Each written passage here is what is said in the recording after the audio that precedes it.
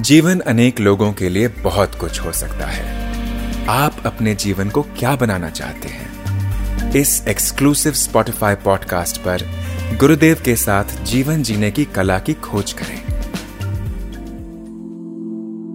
गुरुदेव, जब जीवन में बुरा समय चल रहा हो तो कैसे पता चले कि खत्म कब होगा, और जब समय अनुकूल ना हो तो क्या करना चाहिए? देखो, हर प्रतिकूल परिस्थिति को साधन सामग्री बना लेना। हर प्रतिकूल परिस्थिति में पता चलता तुम कितने मजबूत हो, तुम्हारा विश्वास कितना गहरा है। अनुकूल परिस्थिति में तो सब मुस्कुराते हैं, प्रतिकूल परिस्थिति में मुस्कुराए तब बात है कुछ, तब तुम जाने।